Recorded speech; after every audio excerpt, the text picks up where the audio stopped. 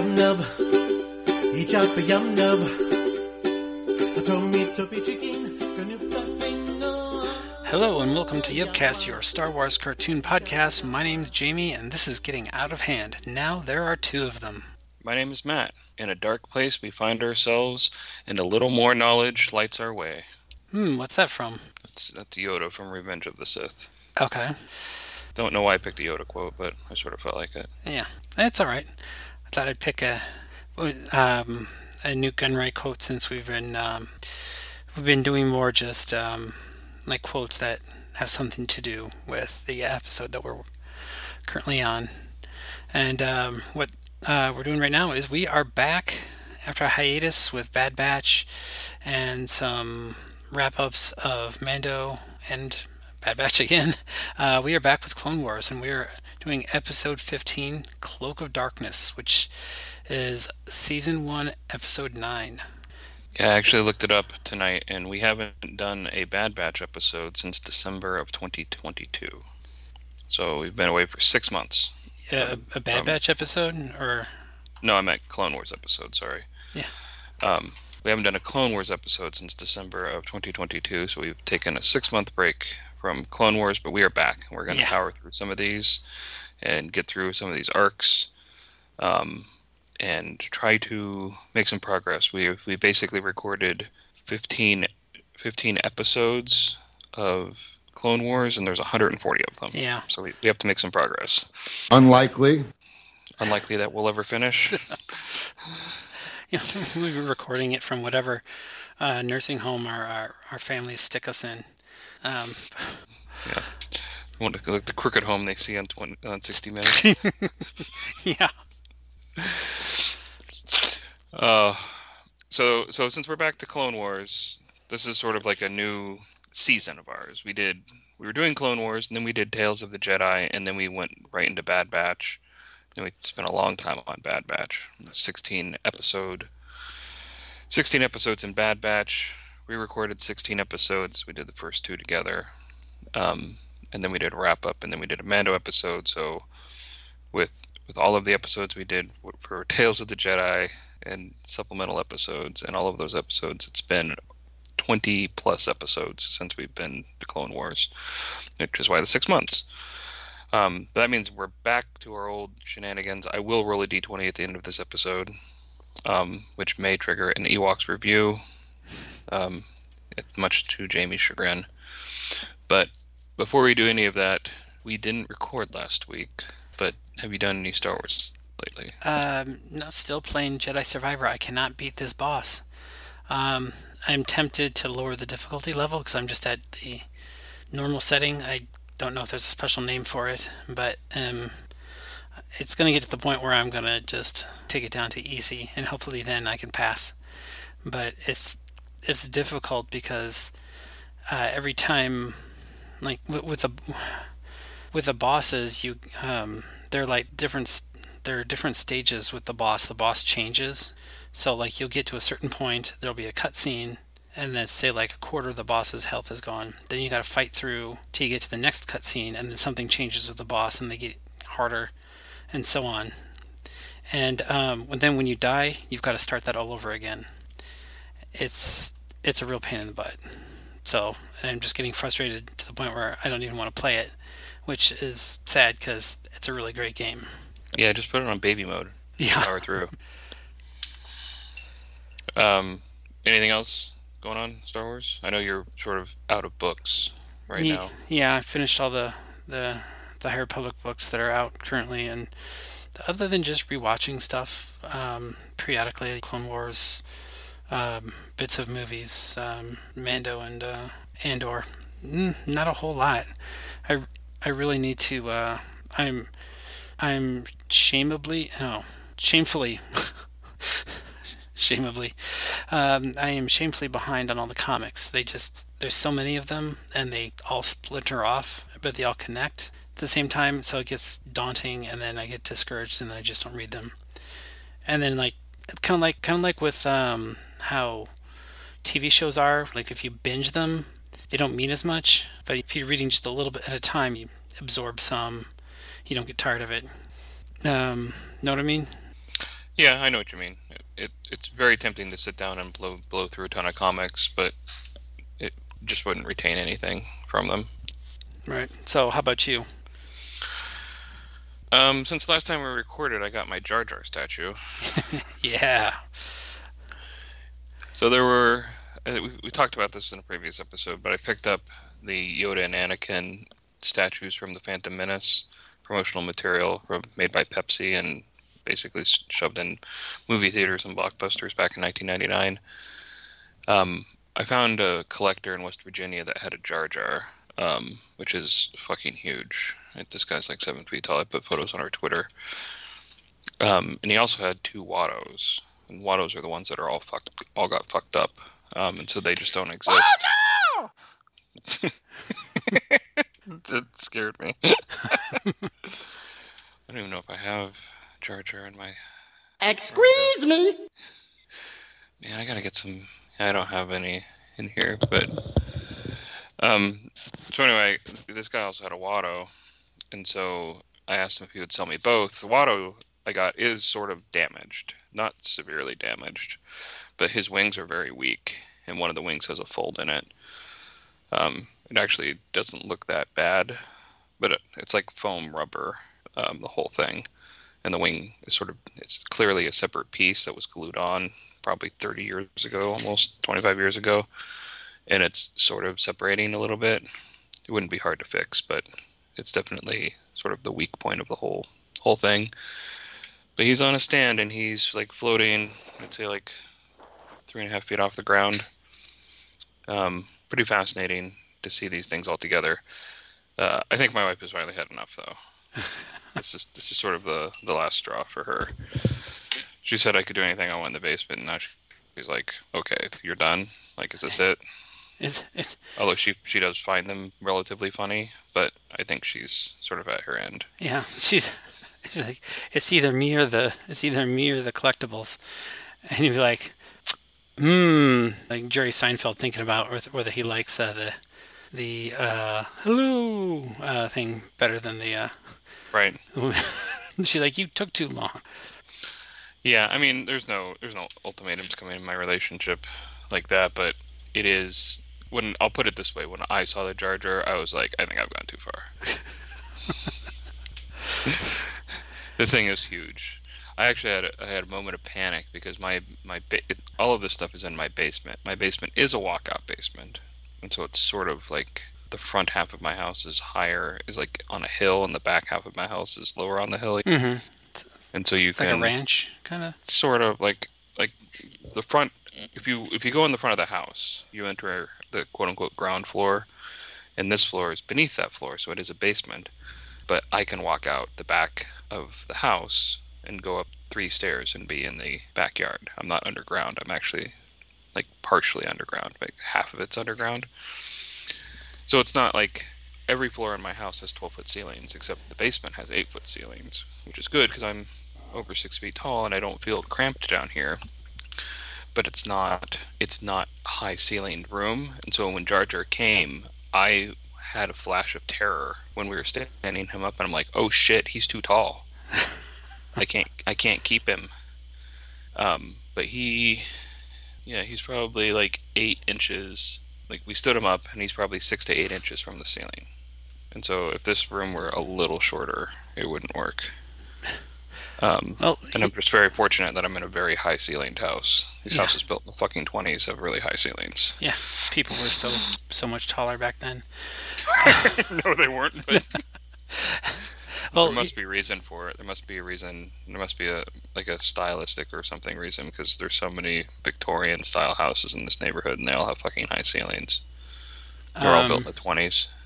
Yeah, I can't think of a good reason other than just stylistic, or just because, I don't know, that's where they force their servants to live, in the extra 1.5 feet or so of ceiling. But it's actually good. You could, when you go out of town, you can do a Home Alone sort of thing and just have Jar Jar, like kind of treadmill, or not a treadmill, but like a little train track. Train track. It just goes around in the shower. Yeah. Did he have like his uncle in the shower saying like, "Get the fuck out of here, you dumb kid"? Yeah. And he's like, here he says, "Merry Christmas, you filthy animals," and Jar Jar. I'm not gonna attempt it because it'll sound real bad. Yeah. Let's not do impersonations of Jar Jar. No, so basically, I think I'm finished for a while on obtaining new Star Wars things. Right, I didn't get to go to any cons this year. Like there's beer festivals and then there's just Comic Cons and things like that, and I didn't do any of that this year. We've had a really nice year financially too, so I feel justified in wasting some money. But like I said, once I saw Jar Jar, I was like, oh, I think I've gone too far. I really have to focus on sort of finishing some of these projects. Like I still have the battle droid I haven't painted all the way and assembled. So once I have the battle droid, it'll be another thing from Phantom Menace. Yeah, but these can be like you tell your oldest boy like that Jar Jar. That's going to pay for your college. That'll be yours one day. Yeah. Yeah, that's when that's when the third Menendez brother is born. Right. Like, why'd you kill your dad? He spent my college money on Jar Jar. Acquitted. He won't even have to wait for the crazy women to send him marriage proposals in prison. There you go. But other than that, from like a Star Wars consumption point of view, I've been working on finishing up some 3D models, like 3D printed models. I have like Bendu and things like that. I've been doing a lot of work on him. And then I watched Rick's Road, which is the last episode of Andor, the other day, because I wanted to see if that held up, and it did. Oh, it does. And I really just want to watch Andor again. I'm just so excited. I want to see more of Brazo, because he's got some Brazo balls, because he just goes just bananas and like uses the funeral brick to bash an Imperial trooper and just letting out the war cry in their band uniforms. It's just awesome that two good monologues in that episode. Marva's at the end, and then Nevik's manifesto. Yeah, exactly. So the reason why I actually watched it because I saw a clip of a making of that episode, where they said like the music was like the term for music that is happening in the setting is diegetic, I think. It's diegetic. By L. Ron Hubbard. Yeah, diegetics. No, it's diegetic music, and they said that had like the guy who designed the music, and he said all of those people are actually musicians and they're actually playing. They comped in some of the sound, but on set they were playing it because they wanted it to sound not like professional musicians. They wanted it to sound like a community band, and so all of the instruments were functioning instruments that they like glued little greebles onto to make them look Star Warsy. And they said like it just had to be good enough as like a community band. And I said I really think they nailed it. Yeah, they were quite proud of what it turned out to be, and I was like yeah, I think you did nail it. And they found a mallet player who's got a really good front kick. That's just like I know that episode is not supposed to be comedic. That moment is laugh out loud funny, and I've seen the episode maybe 10 times. And when the guy's like points to a stormtrooper and he's like, "Make him stop!" Then the battle keeps like raging, and minutes pass, and then it goes back up to the bell tower, and a stormtrooper is like running up there, and you're like, "Oh right, they did dispatch a stormtrooper." To the bell tower. He's up there for half a second before he gets kicked out the window. Yeah, it makes me think of like when you see videos of tourists getting in the way of like the Royal Guard in Britain, and they just like shove them. I just saw it. I have a bad habit of like scrolling through videos on Twitter, when I'm bored, and I was doing that today, and there was like a woman trying to take a selfie with one, and the guy completely lays her out. It doesn't even like miss a step. He just like puts his like shoulder into her, and she completely falls down. Just be like, oh, what a fun job that would be. Except you have to guard a fucking rail. Yeah. You just march back and forth. Somebody gets in your way, you get to punch them. Yeah. I don't know what kind of gun they carry, but it looks pretty fucking intimidating. Yeah, it looks like the standard British battle rifle. It's I don't know the name of it. It's a bullpup rifle. Yeah. It's got a bayonet attached to it usually. when they're holding it. Yeah. Like don't fuck with them. Yeah, in case their colonies get out of line, they still got the bayonets. Yeah. I don't know if they have any colonies left, but yeah, that's their business, not mine. Yeah, they're running out of jewels, so they need to pillage India some more.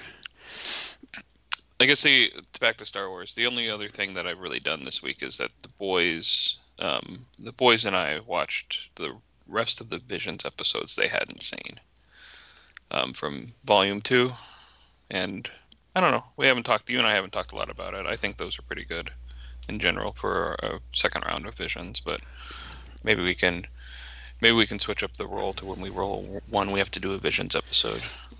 Yeah, that'd be fine. I saw all of them. I fell asleep through a bunch of them, so I gotta watch them again. But they were not terrible. I didn't hate them, but they weren't terrible.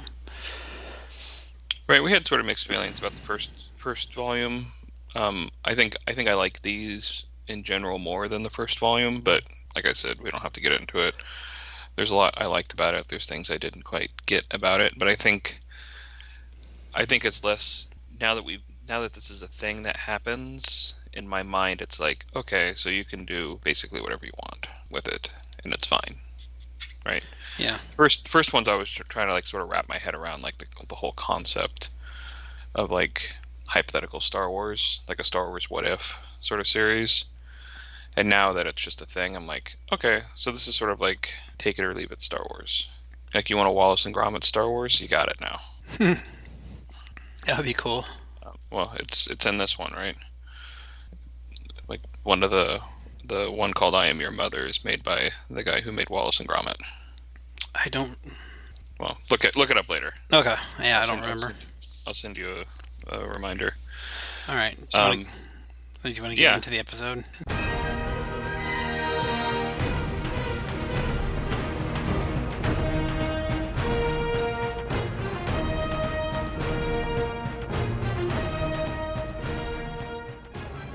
This is Cloak of Darkness, like I said, Season 1, Episode 9, original air date December 5th, 2008.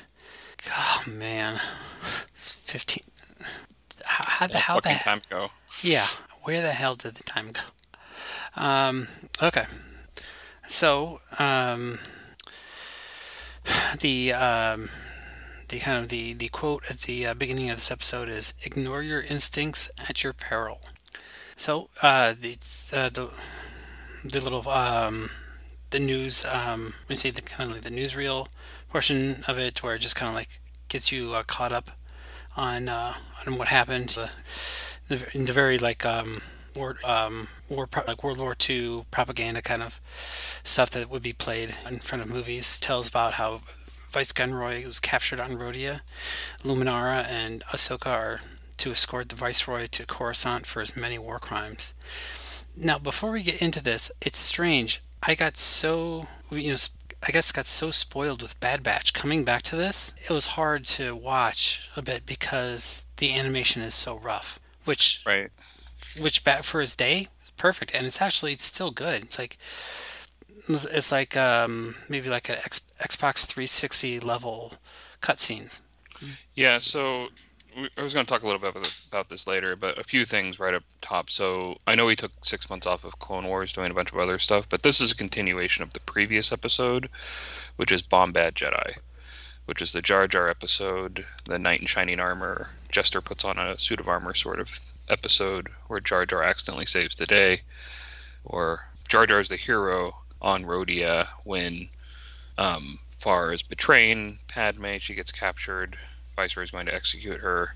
Everything goes a different direction, and that whole thing. I'll put a link to that show in the show notes for this show. So if people want to re-listen to that one leading into this one, this is sort of the arc. But this is also, like you said, very early in Clone Wars. This might be the third or fourth episode they completed the animation for, and there are animation mistakes. It's not just rough animation for what we've been seeing in Bad Batch and later in Clone Wars.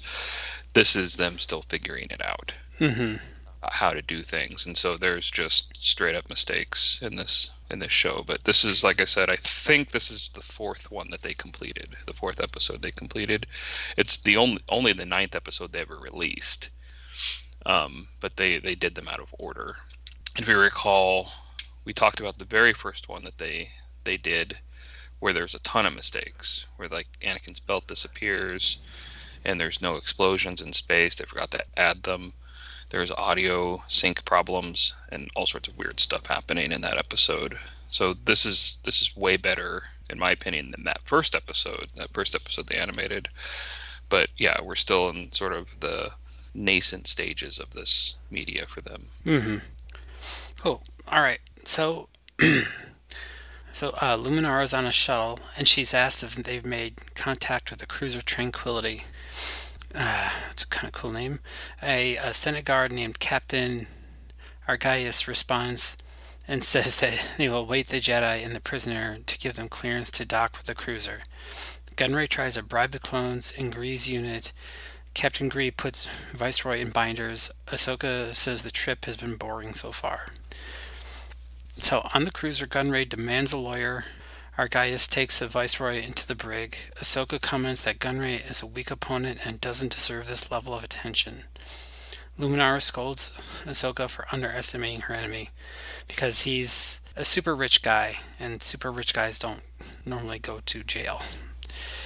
So on another ship, Palpatine is calling Dooku to tell him that Gunray will sing like a canary and that he needs to be dealt with. Dooku says that he already has a plan in motion. He's sending Ventress after Gunray on an infiltration mission. Palpatine is not impressed, but Dooku defends her. Palpatine signs off on the plan. Ventress shows up. Dooku says there's no margin for error. She has to prove herself on this mission. Ventress says he has nothing to worry about. So on the cruiser, Argaius checks in on the interrogation. Luminara and Ahsoka are probing Gunray's mind. So Gunray he only really cares about money, but he does hold a lot of intelligence. But this is wild, actually. With the news cycle currently, he just claims that he's a pawn. Yeah. Good call. This is an accident. I did. He stored all those Republic top secret documents in his bathroom, his cold-plated bathroom. This is a witch hunt. To go get Gunray. He's a meaningless victim of a witch hunt by the Republic Justice Department. Yeah, the globalist Jedi. So Ahsoka snaps and she pulls her lightsaber and threatens to gut Gunray if he doesn't talk. Luminara pulls her away and tells her that terror is not the way, and Ahsoka says she was bluffing, and all of a sudden Gunray wants to negotiate. Yeah, I want to stop here for a second. There's just a couple of themes that are brought up here. Like Ahsoka is super green and wants to prove herself to Luminara because Anakin is off someplace, and Luminara's Padawan Barriss is off someplace too. We'll find out where shortly. But basically, Luminara doesn't trust Ahsoka, and Ahsoka wants to prove herself to Luminara, and she's overly eager and basically is playing good cop, bad cop with Gunray, except she's playing good cop, psycho cop. Yeah. Right? Luminara offers him a Coke, and then Ahsoka's just like, "You're going away for a long time." Yeah, Gunray's on the ground saying, "I can't breathe." Yeah. Like it's a very violent thing for her to do, and Luminara rightfully pushes her back. And then on the other side of this theme of proving your worth to your commander, Palpatine is basically telling Dooku, yeah, your assassin sucks. and Dooku turns around and shit rolls downhill, right, everywhere. Mm-hmm. He turns around to Ventress and says, "Don't fuck this up." And Ventress is like, "I'm not going to fuck it up." And she spends the rest of the episode proving that to her master. Yeah. Right? They're both under the thumbs. Both Ahsoka and Asajj are under the thumbs of their masters, and they both have something to prove here. And how they go about that is sort of the nature of this episode. What did you think about Ahsoka in this scene, though? Yeah, I thought it was very kind of out of character, but she's still like young and immature, so it kind of it tracks. It's also I do think it's out of character as well. I think it's also part of the clunkiness of them getting this off the ground that she's this short-tempered, because she definitely doesn't stay this way. They have to mature her to keep her in the story, and we're still at the very beginning of Ahsoka here. I think this might be her third episode ever since the movie where she's introduced. So I think the movie hasn't been released yet. I think the movie is released after this episode is released. And so I think this might be the second or third episode she's in. Yeah. Period. Yeah, and she actually does a Star Wars tradition where she says she'll gut him like a exotic name, Ricarian, and then mudfish or whatever. Yeah, so the kind of the formula is some exotic name, and then either just a name of a regular animal on Earth, or like a combination of names. So it leads you to think like, ooh, that sounds interesting. But anyways, okay, so then all of a sudden the cruiser is under attack from droid fighters, and they're a boarding ship. These boarding ships were pretty cool. They're just like big, like they're big like spikes. They look like juicers to me, like those things you like run an orange over. Yeah. That like break it up, and they're just like spears, and they just like stick into the ships, and then they open up with like these teeth. We've seen them before, but yeah. Yeah, we have like these hockey puck lights in our yard. They're just solar powered. They're just like these. They're flat, kind of the size of a hockey puck, and there's like this big spike you can attach to the bottom, so you can just stick it in the ground. That was the first thing I thought of. But yeah, that reminds me, I have to call your HOA. Please don't.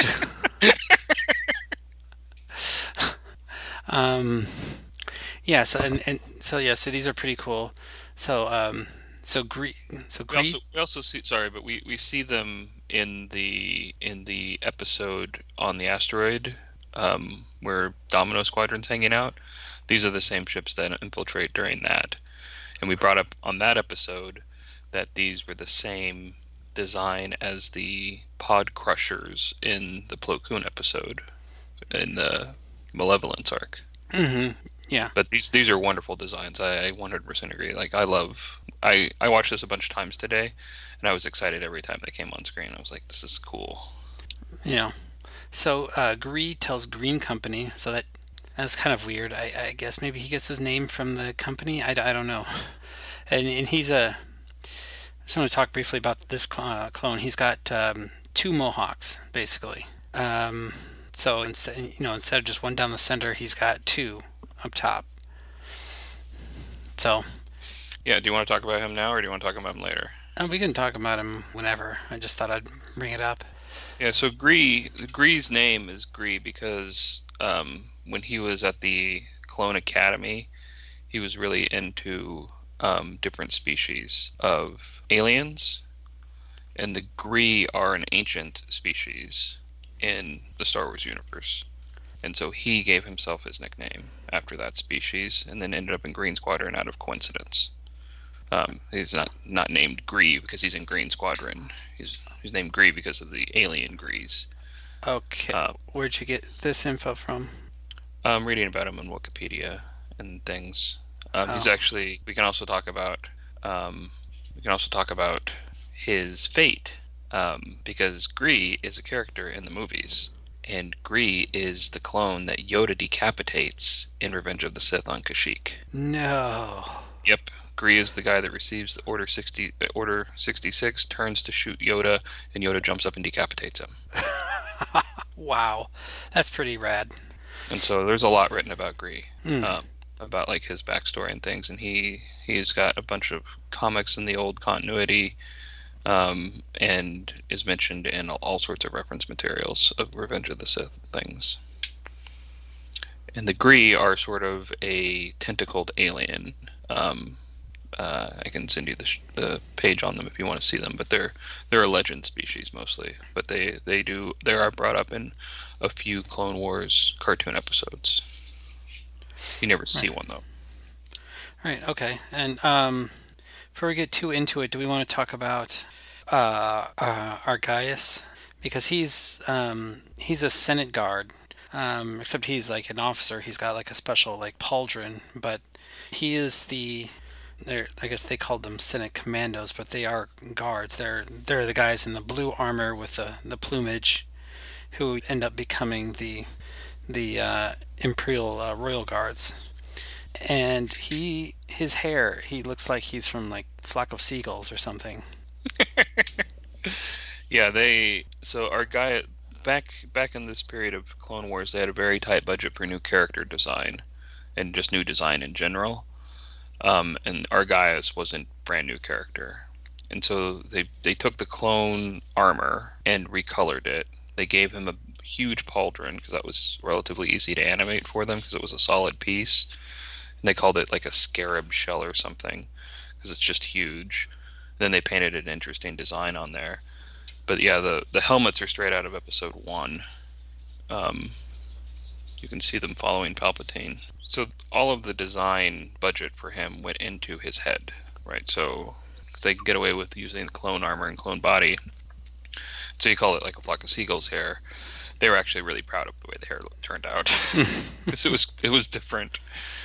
But we'll get to it in a minute, I think, because our guy is a huge character in this episode, and we have to talk about him in this episode because he's not in any others. Spoiler alert. But his model and Luminara's model are the new models in Clone Wars, because Luminara, this is her first appearance. She was in Tartakovsky's Clone Wars, but in this continuity, and not counting Tartakovsky's Clone Wars, this is Luminara's first speaking role. Like, she's in the Battle of Geonosis, and she gets killed, or she doesn't get killed. She doesn't appear in Revenge of the Sith and Order 66 scenes, because we find out later that she was captured and held by the Empire. But this is her first like character moment outside of holding a lightsaber in the arena on Geonosis. So this is a big deal that they spent a lot of time on Luminara. But let's keep going. Right on. Okay, so Gree tells Green Company prepared to repel the enemy. The boarding ships pierce the hull, and the super battle droids drop out into the cargo bays. Green Squad is under attack and taking losses, and they're definitely being overrun. Green Leader checks in. They say the battle droids are headed to the detention level and they need reinforcements. Ahsoka wants to go help with Luminara, but Luminara tells Ahsoka to stay behind and guard the Viceroy. Gunray gloats he's going to be rescued. Ahsoka taunts that this might not be a rescue mission. So, someplace on the ship, a clone tries to give a report, but Ventress kills him before he signals anyone. Ventress takes his comm and goes into the ventilation system. Now, back to Green Squad. They're taking heavy losses. Luminara shows up and cuts through the droids pretty effortlessly. When I was watching this again today, I didn't have this thought when I watched this months ago, when we thought we were going to do this next. But when I watched this today, this felt like a Luminara hallway scene. I know hallway scenes have become a thing. Mm-hmm. But she's basically in a hallway with a bunch of super battle droids, and she's just cutting them apart. And I was like, oh, this is sort of like Luke. Yeah. Fighting those droids in Mando. I sort of liked it. So there's a treadwheel droid in the reactor room. This is actually a pretty cool scene. So it's really dark. This treadwheel droid is just basically a stick with like binoculars for a head, and it has kind of like flashlight. It's where like it's kind of like a sentry, just kind of looking around. And Ventress is bouncing around outside of its outside of his view, planting explosives in the reactor room. Two clones do check in, and they leave the droid 327T in charge. She then jumps back into the vents. Luminara is still fighting the droids in the hallway, and all the droids are destroyed, but Luminara senses something in the Force. Ahsoka taunts Gunray, who's again ready to deal since the attack seems to have failed. This is also sort of a comedic, but this is just also sort of like a comedic beat through the whole episode, where Gunray is like, I'm ready to deal. And he's like, deal's off. Ready to deal. Deal's off. Yeah. It's very comical how quickly he switches sides. It just really underscores like how cowardly he is, I guess. Yeah.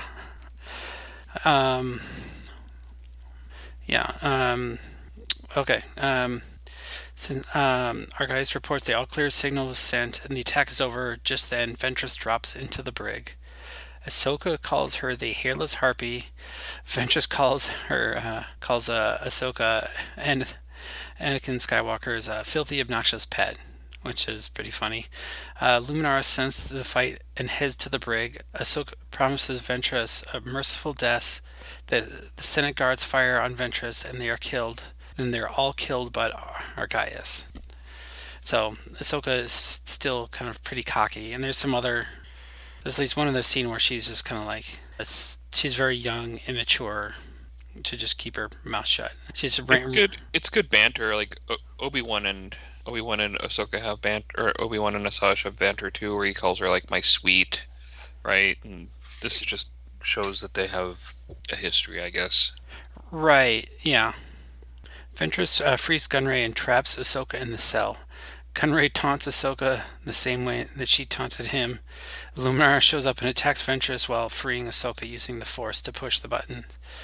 Which I find it kind of funny because, like, couldn't Ahsoka just like cut through like the walls that to create the projector of the Force field?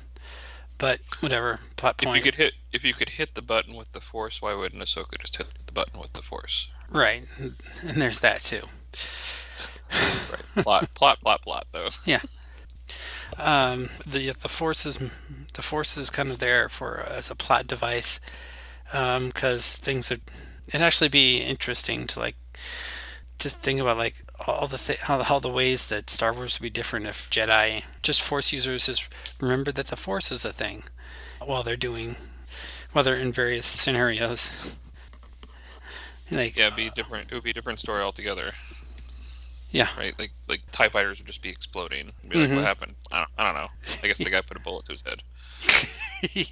Yeah. There's like a scene in a Rick and Morty episode where Rick is trying to prove that he's still dangerous, and he like opens up portals in a bunch of enemy spacecraft and shoots into all of them simultaneously or something. It would be something like god level power. Yeah, I always thought it would be cool to see like have somebody just like either like force somebody out of the cockpit of like a TIE fighter or something like that. The TIE fighter's going, all of a sudden somebody just waves their hand, and just all of a sudden you just see a pilot go flying out of the cockpit, and TIE fighter or whatever crashes.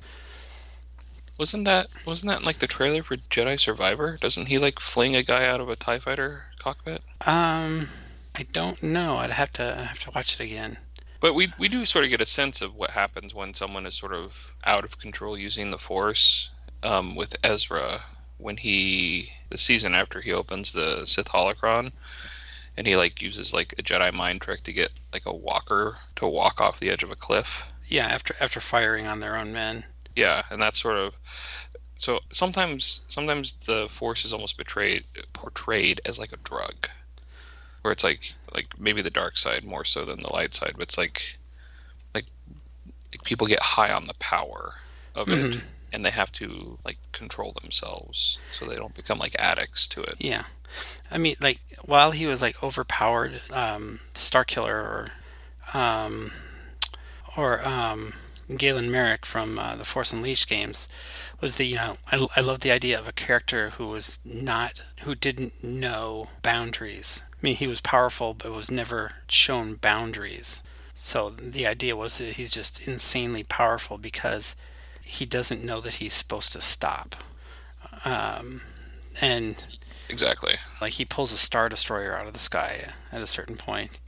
He's able to do like wild things because he's got like he doesn't have the limitations that like other people who use the Force have, either Sith or Jedi.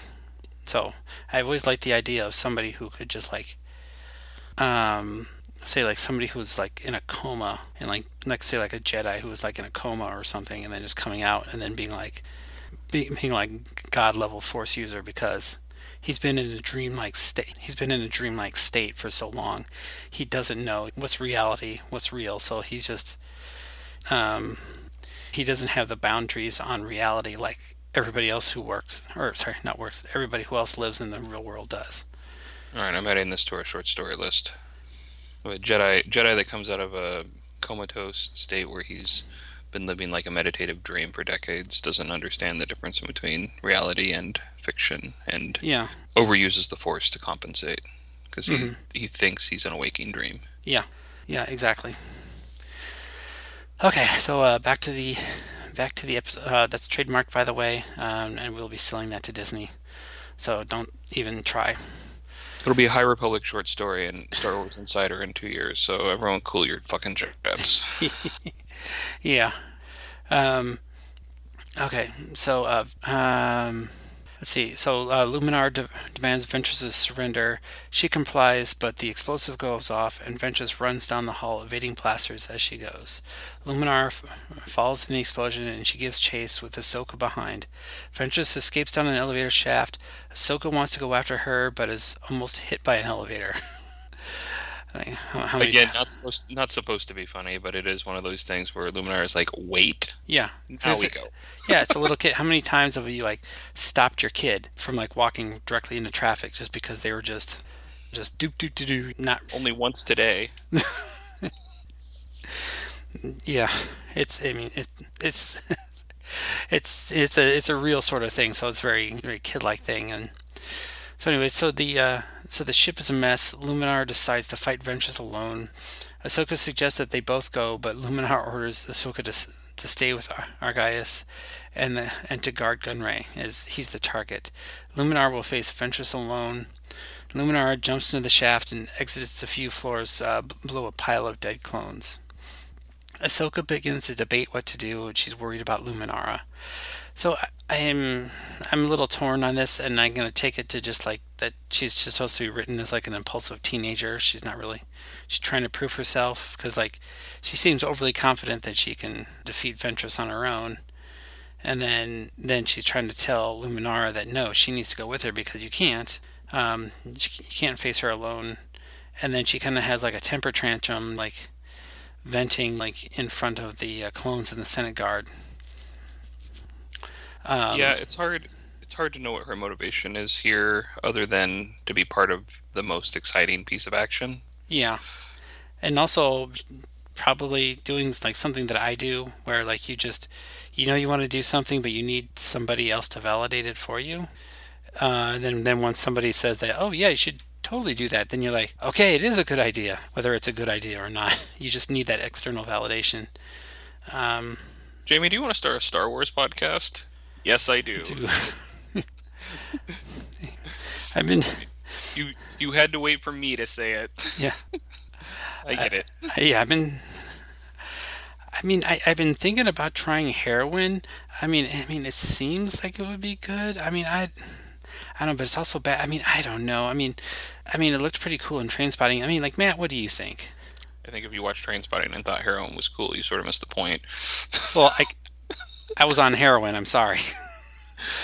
Ewan McGregor, though, prior to Star Wars. Yes. So what you're saying is I should try heroin?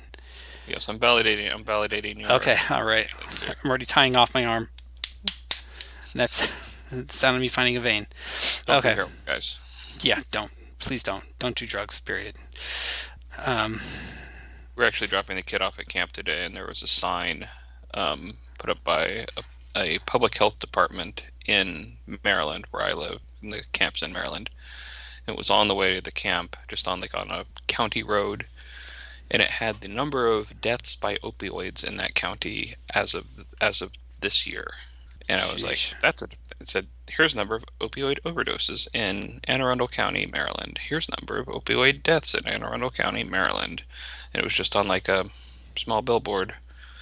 And I was like, okay, so I guess they're really trying to put it out there. People shouldn't use street opioids just don't use opioids in general. I never accept opioids from doctors, but that's my own choice. If you need them, you need them, but use them with caution. Yeah. As prescribed. Yeah. I need them to escape reality. Not what they're prescribed for. Yeah. No, they're no good for me. I've got really some wisdom teeth pulled, and I had like one oxy, and I was just like, I'm flying high, and I'm holding my daughter who was a baby at the time, and like I can't hold her. So yeah, I don't, I suffer through, or find different ways to medicate myself. When I had that surgery and they couldn't close the surgical wound, I had to change the dressing of the surgical wound twice a day. They prescribed me Dilaudid, which is heroin. Like that's just prescription heroin. And I took it for one day when I was changing the dressings, and it made me feel so shitty for like the whole fucking day, for hours after that. The next day when I went to go change the dressing, I just told my wife, I was like, I just need you to help me because this is gonna fucking hurt, and I have to get through it. Mm-hmm. And we just did that for 4 weeks together. It was like change this dressing every day, and I never took it again. I just wasn't gonna let it like wipe me out like that. Yeah. I hate it, but it works for people. Didn't work for me. Don't like it. It's funny to joke about sometimes. Funny to make fun of Trainspotting. Go watch Trainspotting, everybody. It's fucked up movie. Yeah, I can't remember. Don't do it if you've ever had a dead baby though. I don't remember what they. I mean, I remember getting morphine in the ER, and I hated that because I felt like I was being crushed. And then another time, I think they gave it to me, and I guess I was flirting with one of the nurses in front of my wife. So that she told me about that later, which was like, oh, I'm sorry. You weren't supposed to be here for that. I was under general anesthesia for that surgery, and I woke up and I had a restraint on, like I was like seatbelted into the bed, and the nurse came in, and I said, why am I belted to the bed? And she's like, oh, when they brought you up from anesthesia, you took a swing at the doctor. Yeah, I had a similar reaction a few years back for a procedure, and they asked me if I was like a combat veteran because I just came out just like insanely like violent. Not saying all combat veterans are insanely violent, but I guess it's enough. They said that. You didn't say that. Yeah, they said, are you a combat veteran because you came out swinging? Yeah, because the guys who've like had to deal with like PTSD might been their experience that they didn't come out of anesthesia. They didn't take it very well coming out. Anyway, enough about that stuff. Yeah, well, we got to put some science in to every episode so people learn. Okay,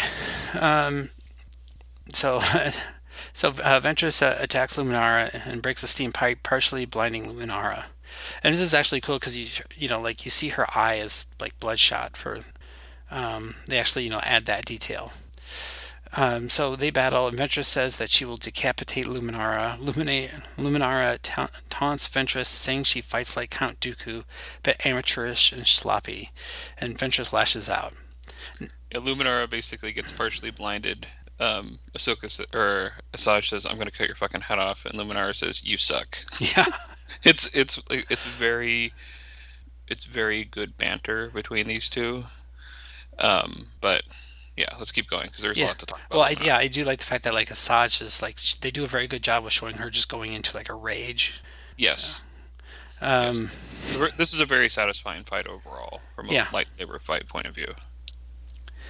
Yeah. So Ahsoka debates if she can leave her post to help Luminara.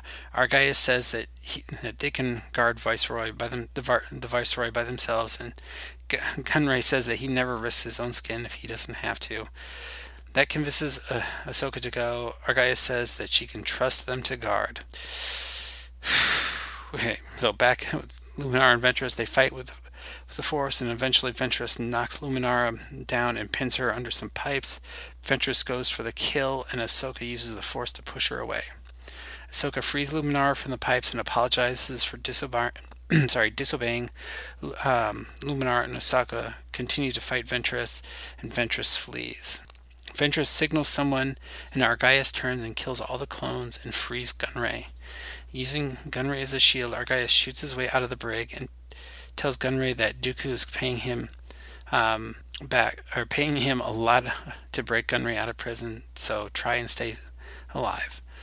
So it's like, so I say that he kills all the clones in the notes, but he doesn't kill Gree. Yeah, that's a mistake. Sorry, Mm-hmm. I'm sure that was clear. So Gree is still there.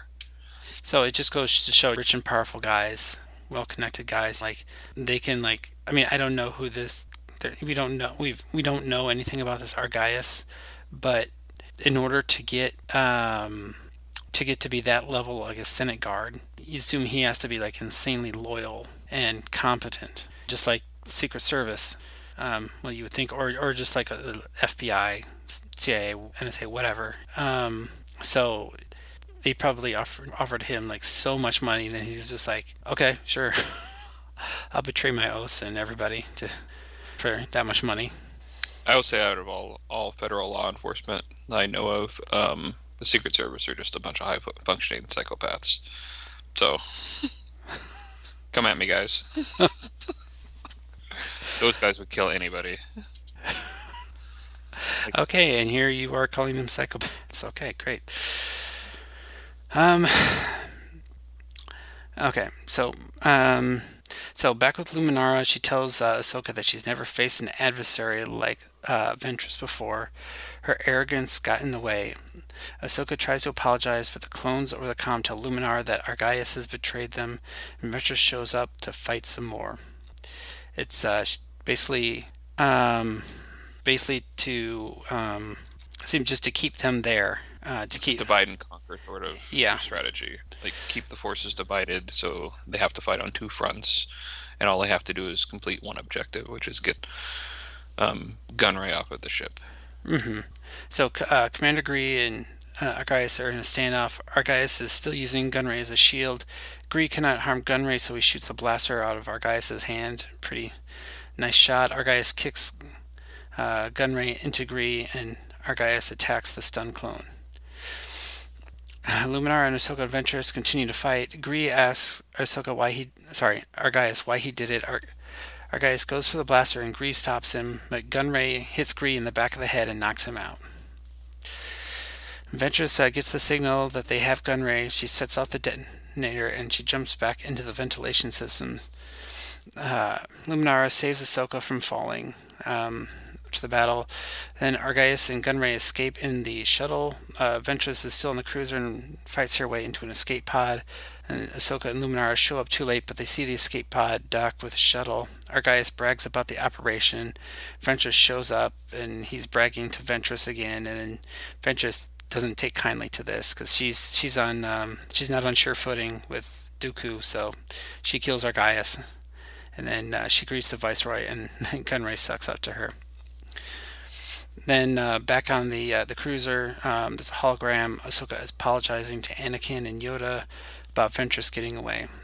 Yoda says the betrayal of the Senate Guard is a bad sign.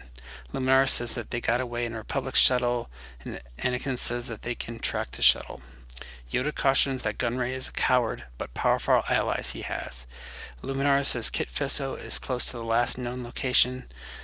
Anakin and Ahsoka will meet at the rendezvous point. Luminara and Ahsoka thank each other for everything. Luminara says that they need to get underway. The end. Yeah, so this leads into the next episode too. So we'll cover everything that happens in that episode and that episode. But okay, did you like it? Yeah, I did. I thought it was a great episode. Once I kind of got back into the swing of like, okay, this is the animation style's a little rough compared to how things are now. But yeah, I thought this was a great episode. It was, the whole arc is great. I look forward to the next episode. Right, I think the next episode is an episode you and I have talked about a lot, just in general. So I'm really excited to hear our discussion of it on there. But one of the things I love about this is that it connects Bombad Jedi, Cloak of Darkness, and Lair of Grievous together in one storyline, and they're very different casts for each one, and they're also tonally different, each one, but they're all still part of the same story. It's really showing early in this Clone Wars Season 1 what they can get away with in Clone Wars and be successful. There's a few obvious animation issues with this episode, but we don't have to dwell on that because, like I said, I think this was the fourth one they finished. When we were talking about Argyle, I was talking about how tight their rendering budget was. And I know I had to edit some of that out because we've been having some side conversations during this recording. But I want to talk about, like, Argyle was a new character. Not Argyle, but what's his name? Argus. Yeah. Argyle was the limo driver in Die Hard. Yeah. Well, this episode's very Die Hard, with Chris scurrying around in the pants all the time. Yeah. What I'm saying is Cloak of Darkness is a Christmas movie. Yes.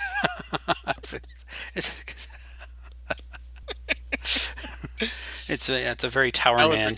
Alan Rickman dies at the end of this episode as well. Yeah.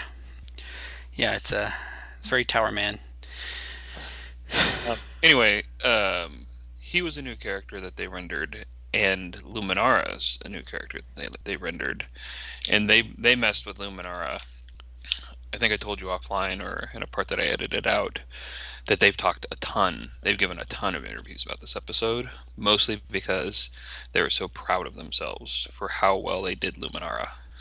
So this is her first appearance as a speaking character outside of Tartakovsky's Clone Wars. In the Tartakovsky's Clone Wars, she was played by Cree Summers, who is an old actress, old school voice actor who actually played Nisa in the Ewoks series.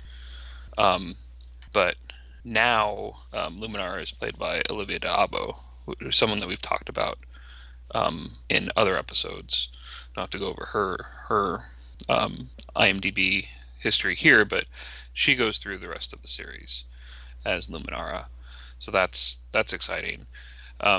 We talked about in the previous episode, Bombad Jedi, how hard it was for them to animate the cloak that Jar Jar was wearing, and they still had that problem, and so they made her clothing a little bit stiffer than they were planning because they didn't want to go through that again. But they also cut corners, and one of the stupid Easter eggs in this episode is that's not Luminara's lightsaber, because they forgot to change it. It's Plo Koon's lightsaber that she's fighting with, and then in future episodes she has her own lightsaber, or a lightsaber designed after her lightsaber that canonically appears in the movie. But in this episode she's fighting with Plo Koon's lightsaber, which had already been rendered. So these are things that they're doing still to save money. They put placeholders in and then they forget to take them out and things like that. The other thing that is in all of the discussions about this episode from the writers is the betrayal. So they decided that they didn't want a clone to be the one that betrays them, because they wanted to make the clone seem unfailingly loyal. And so they decided to have a Senate guard be the person that betrays them all. But in our continuity watching order, we've already seen the episode Cat and Mouse, which has a clone betrayer. So they did not stick to this plan to keep the clones unfailingly loyal, which I'm glad they didn't, because I like the idea that the clones were sort of a spectrum of behavior rather than just flesh robots. You know what I mean? Oh, yeah. And so the idea was that, at least at this point in the plot development, is that you had good soldiers follow orders, and then you had the Senate guards who were supposed to be just regular people who had the temptations of money and power, etc. And that whole argument between Gree, Argaius, and Ahsoka was supposed to be sort of setting that tone, where Gree was just like, I do what I'm told, and then the Senate guard saying, like, sometimes you have to do what you feel is right. And then, ironically, that actually being the right answer in that particular situation, because Luminara might have died if she hadn't intervened, right? Mm-hmm. So it's hard to know what the right answer was there, or if there was any moral. But we are back to Clone Wars, and so we can talk about the moral. And in this, or the Jedi fortune cookie, whatever you want to call it. So this one was ignore your instincts at your peril. Before we do this, do you have any trivia or any commentary on any of the production stuff you want to talk about? No, I really enjoyed the lightsaber battle between Ahsoka, Ventress, and Luminara. And I did enjoy the Argaius's design. I think they did a good job with what they they just had to put Malibu Stacy with a new hat, and it worked out pretty well. It's a little rough, but like it gets so much better that it's hard to care and get sucked into the story. So at a certain point, I don't notice the differences as much. But I don't know.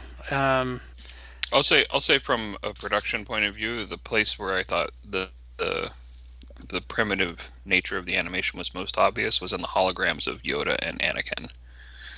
And it's probably the place where you can get away with it, because you can explain it away in universe. It's just being a bad transmission, but they look like plastic toys. Mm-hmm. They just didn't look like they were rendered all the way. Yeah. And it was like, but you can absolutely explain that away. Yeah. Just be like, oh, it's a bad call. Sort of like earlier tonight when we were trying to figure out why we had so much static on the line. Yeah. But I don't know. Overall, I think it's really good, and I don't suffer these things. There are production problems at this level. Yeah. Except I don't know. How do you explain the weird conspiracy theories that you were talking about as a bad connection? Yeah, I saw someone trying to hook their TV up to my laptop. Right. I don't know if you saw that tweet from Marjorie Taylor Greene, but she was claiming that someone was hacking into her TV. No, I'm trying to quit pretty much all social media except for Facebook, because they want to see pictures of kids, and or my family wants to see pictures of kids and whatnot. But I'm trying to just stay away from all of that because it just makes me mad. And yeah, me too. Why invite that sort of stuff into my life? But periodically, I stumble in. I'm just like, oh. Then I realized that this is why I stopped in the first place. Yeah, I've almost successfully blocked all politicians or all political stuff from my social media, but it still pops up. All right, so one thing that we do in the Clone Wars is we do talk about the Jedi fortune cookie. Do you want to talk about that for a second, whether it applies? Yeah, so the little saying at the beginning, does it hold true for this episode? And so, ignore your instincts at your own peril.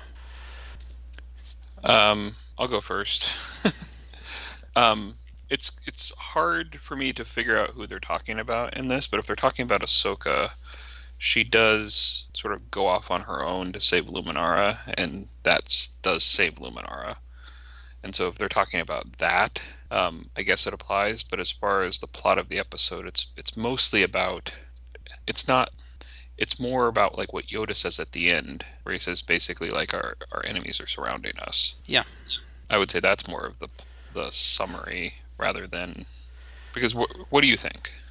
Well, yeah, like if Ahsoka trusted her instinct and went and saved Luminara, but at the same time Argaius was able to escape, Newt Gunray was able to escape thanks to Argaius.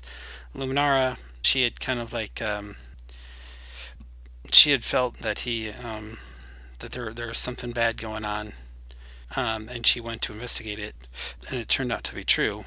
But at the same time, if she would have just stayed with the prisoner, like Ventress had already sabotaged everything before the battle, so it would have made more sense for her just to stay put.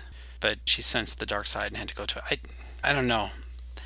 It partially does. I mean, it makes sense. Like sometimes you get into weird situations and your gut is just like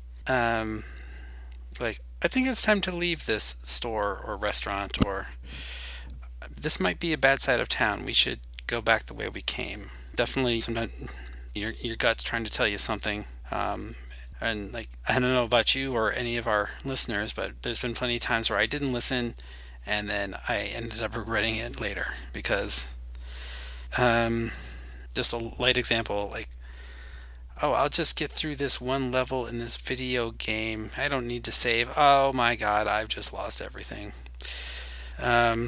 Even that with like work stuff, like how often do you, or like school stuff, like how often did you like, you just kept, you didn't want to like just take the 2 seconds to just save, and something happens to your computer and all of a sudden you lose a ton of work.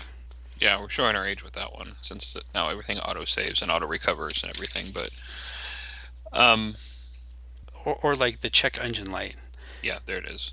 How many people go past their recommended oil change mileage? Me, like everybody. Yeah, like oil change. Is that some sort of like metamorphosis, like caterpillar? The oil changes back into dinosaurs. I don't know. I think for me the moral, it's not a bad thing to put on this episode, but like I said, I just don't think it applies that well. It's a little bit of a miss. Yeah, it takes a little bit. It takes some mental gymnastics to kind of get it to fit, and it's kind of weak even then. But yeah. So do you want to get into the ranking now? Yeah, go ahead. Okay. All right, so now's the time where we rank an episode.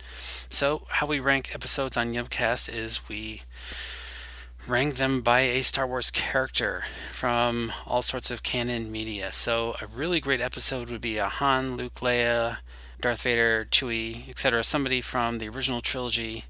A really bad character would just be some completely worthless character. Either a worthless character or just like if that character ceased to exist, you wouldn't even notice. So somebody like I don't know, like the women that are checking Anakin out at the bar in episode 2. Okay, we did that one, but it's a good one. We've that's fine. We've reused this example character. Yeah, and the classic is the sleazebaganio, want to buy some death sticks guy, or the lugubrious moat, the flea. Yeah, that's just a ridiculous character. But so Matt, what do you give this episode? I really liked this episode. I'm trying to decide how hard I want to go. I think I'm going to give it like an Embo. Embo, okay. Just like the bounty hunter that has like the hat, the big, the white hat that he throws and things. Yeah, it's like he's like a odd job, but he wears a sombrero. Yeah, like that. That's a good description. I like Embo a lot, and he's a good sort of ensemble character. And I like his concept, and it's sort of a wild concept.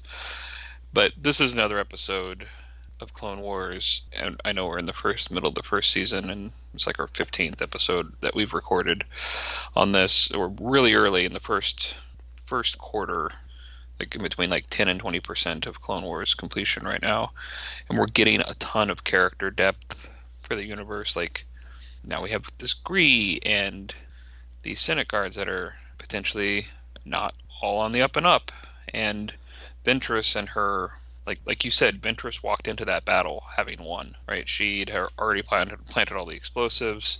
It was hard to imagine a scenario where she didn't either kill or capture Gunray. So yeah, I think it's just a really solid piece of Clone Wars. What do you give? All right, this may seem on the nose, but I'm going to give this one a Ventress just because she is so wild in this episode. The back and forth banter and the like her taking the insults, not taking the insult well from Luminara, that she's just like a wild animal. So I just really enjoyed that. and just the idea that like you said, that their enemies are kind of surrounding them. They've got to watch their backs now. It's not they just don't know who they can trust, which becomes more and more a thing, to eventually the people that they trust most betray them and slaughter most of them. Oh, I didn't even think of that. That's really good. I guess at this point, Revenge of the Sith happened like 3 years before this, but that is wonderful foreshadowing for the characters in the story. When Yoda says, like, our enemies are surrounding us, like, that is really foreboding. Wow, I didn't even think of that. That's wonderful. Yeah, what could I say? I'm clever or something. You're clever. Yep, that's why we do this. Do you have anything else about this episode? No. I'm just I'm excited to talk about the next one, because there's a it's a very interesting episode. It's one of the greats. But before we do that, we have to make sure that is the next episode we're doing. Right. We'll let the fate decide, huh? I just happen to have a chance cube here. Blue, it's the boy. Red, his mother. His mother.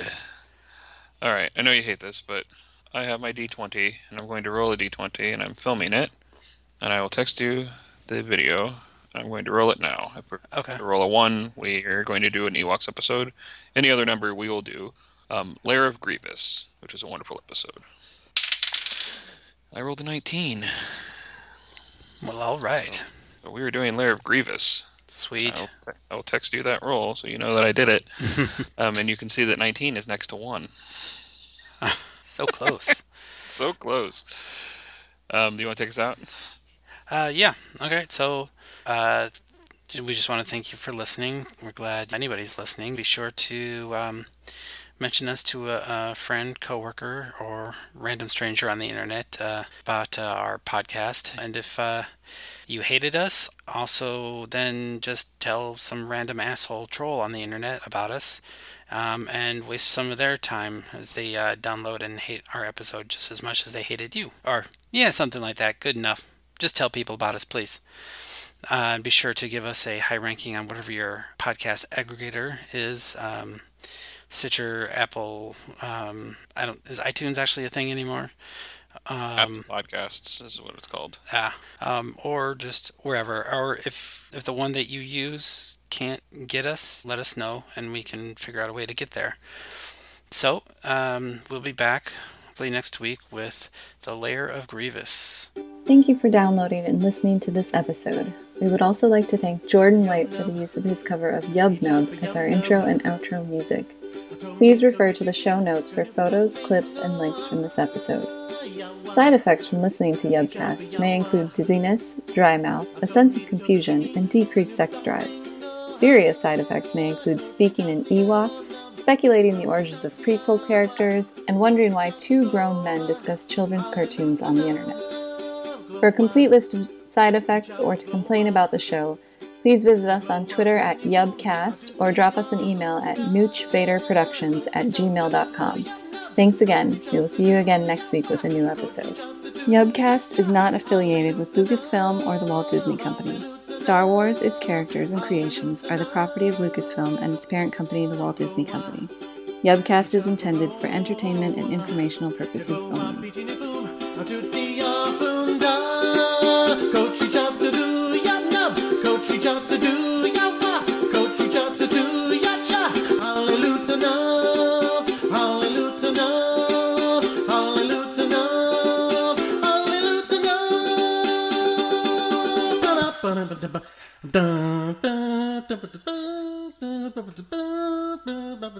Howard.